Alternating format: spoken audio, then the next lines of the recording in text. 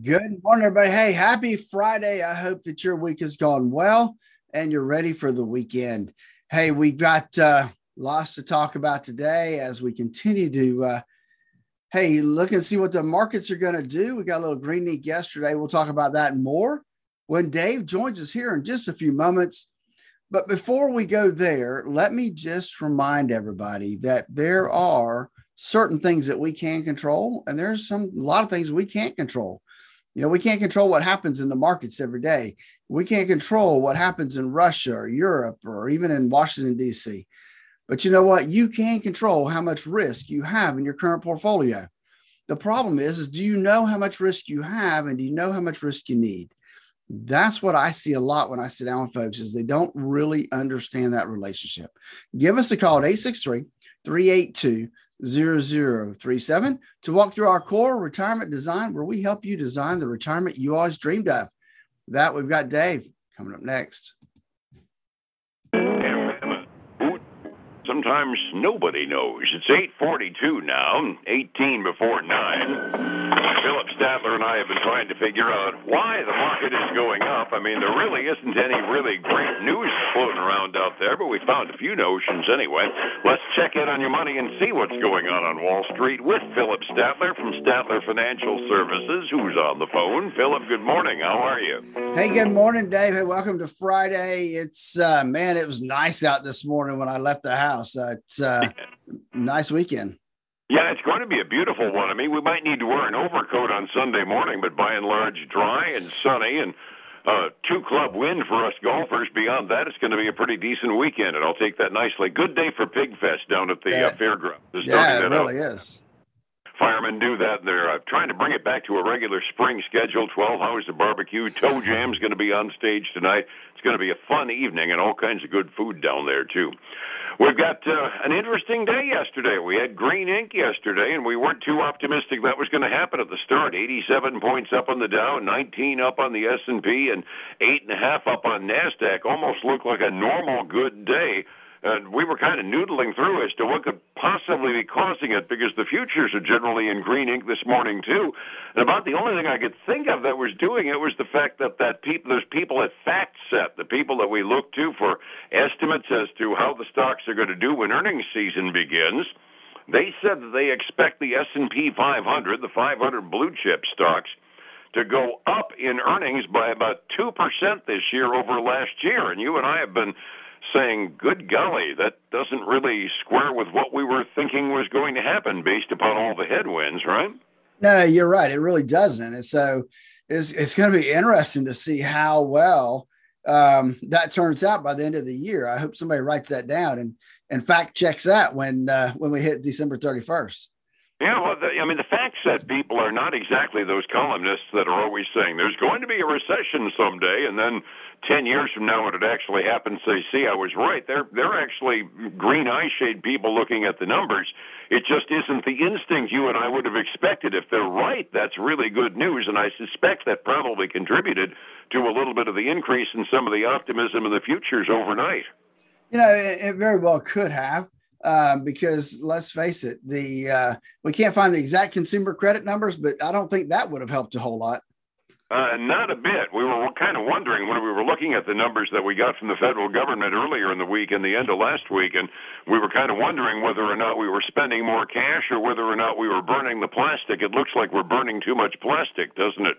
It really does. And I know the expectation was for consumer credit to basically double from what it was the month before. And I can't really find the exact number in any of the things I'm looking at, but I do know that that a lot of the consumer credit went up substantially month over month. We're looking at the month of February right now, not the month of March. So my gut tells me that March is going to even go up more when it's all said and done.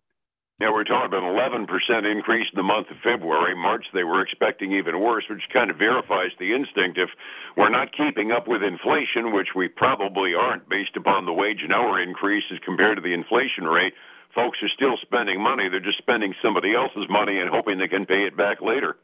That's right. That's true. And, during inflationary times, sometimes that's an okay deal as long as you can pay it back, right? Because you're going to pay it back with dollars that are worth less money. down the road. But you still got interest factors flowing into that, and interest rates are not going down, folks. They're going up. So that's not a good boat to be in. Yeah, because your interest rate on your credit card is probably at 18, 19% if you've got good credit. And if it goes up to 23 and 24%, like most mortals have to pay, you're ending up paying a ton. That is kind of conventional wisdom as far as government deficit spending is concerned. I've always said it's a good idea to run some sort of a deficit if you got that 2% inflation number, because it's basically buying your money at 2% discounts. Now, we start getting into the kind of numbers we've got right now on the deficit and the kind of inflation rate we're looking at with the increase on the interest rates. That's not too good on the government front either, and it's not good idea at all as far as consumer credit is concerned. You're absolutely right. And that will start to put pressure on folks as well. And so we'll see how that kind of plays out the rest of this year. And the next time they give us a report on consumer credit, it's going to be interesting to see what that jump looks like. Yeah, absolutely. I was looking at the interest rates this morning on the bond yields. We still have a little bit of an inversion on my delayed quotes here, but not as big as we had. The 5 is yielding a little bit more than the 10-year Treasury bonds, but most of the rest of the interest rates are kind of following a little bit more in line, but we still have that little bit of an inversion out there, and that ends up giving some folks pause as to whether or not we're looking at the direction of a recession, and I'm seeing more and more of the columnists saying that the kind of just taking the punch bowl away all at once, as the Fed was talking about doing in the minutes on Wednesday afternoon, not being a good harbinger of what we're looking at as far as recession in the time to come. Yeah, it's not. I'm looking at I went and looked at pull the 10-year. 10 years up substantially. It's up to over 2.7%. Now, still below that top end that we saw earlier this year at 2.75. But it continues to rise. And I would say that when the Fed raises interest rates again, that we will probably be at 3 or better. Most likely. And that bump up would put the 10-year above the 5. So that would reverse the inversion that I was looking at on my delayed quotes. Yeah. So we just keep watching it and seeing. And, it's just one of the indicators that traders look at to see which direction the economy is going. Yeah, I was kind of guessing yesterday while we were talking about it. I think the reason we're not seeing the panic is the last time we had one of those inversions, and we had it, and the market just absolutely tanked by like 400 points on that one little bit of information. The recession didn't happen thereafter. I wonder if we're starting to shrug off that issue a little bit.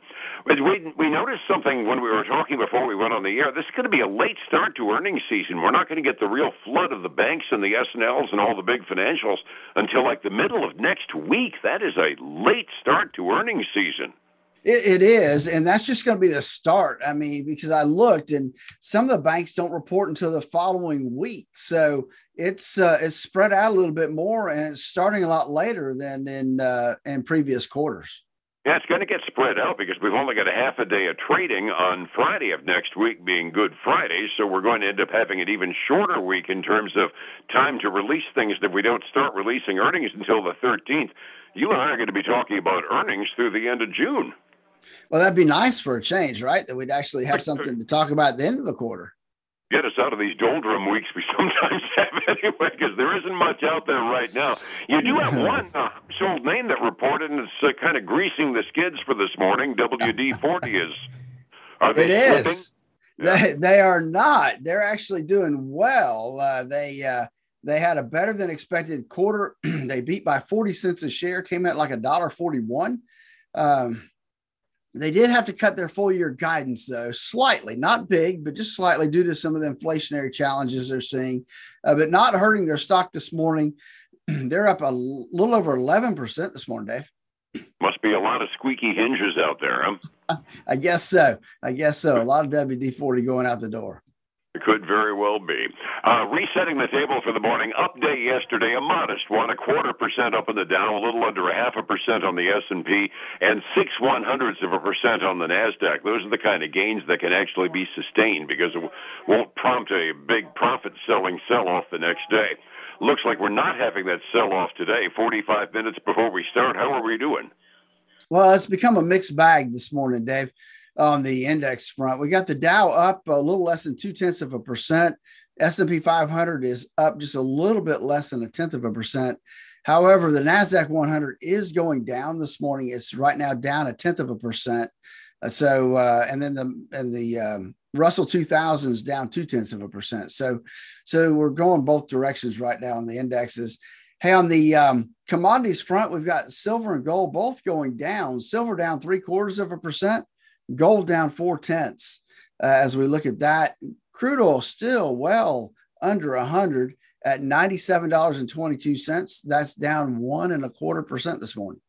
I'm sorry, up 1.25. I went the wrong direction. It's up 1.25% this morning. Okay, I was so excited. I was so excited it was below 100 that I looked at the wrong number. It's about the range it was yesterday morning, too, so I think I'm going to call it stable. Overseas markets generally happy with our performance yesterday. Asian Rim was up on the 0.5% range at the close this morning. Europe's kind of having party time. Again, I don't know why everybody's so happy, but all the major indexes across Europe are up by better than 1% halfway through their trading day today. Trying to keep track of one's retirement day to day will make a person crazy, but long term is what counts, Phillip.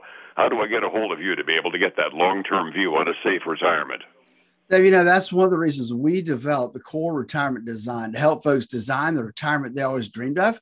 Give us a call at 863-382-0037 to schedule your core retirement design. And then join us this weekend for the Statler Financial Radio Show, 6 a.m. and noon on Saturday, 10 a.m. Sunday morning on Highlands News Talk 730 and 95.3 FM.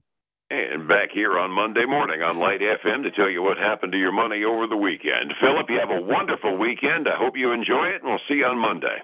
All right, man. You too. Thank you. It's 105.7 Light FM and Statler Financial Services, Phillip Statler. Hey, folks, I want to thank you for joining us today. I hope, again, that your week has gone well. You enjoy your weekend, this beautiful weather it looks like for at least Saturday.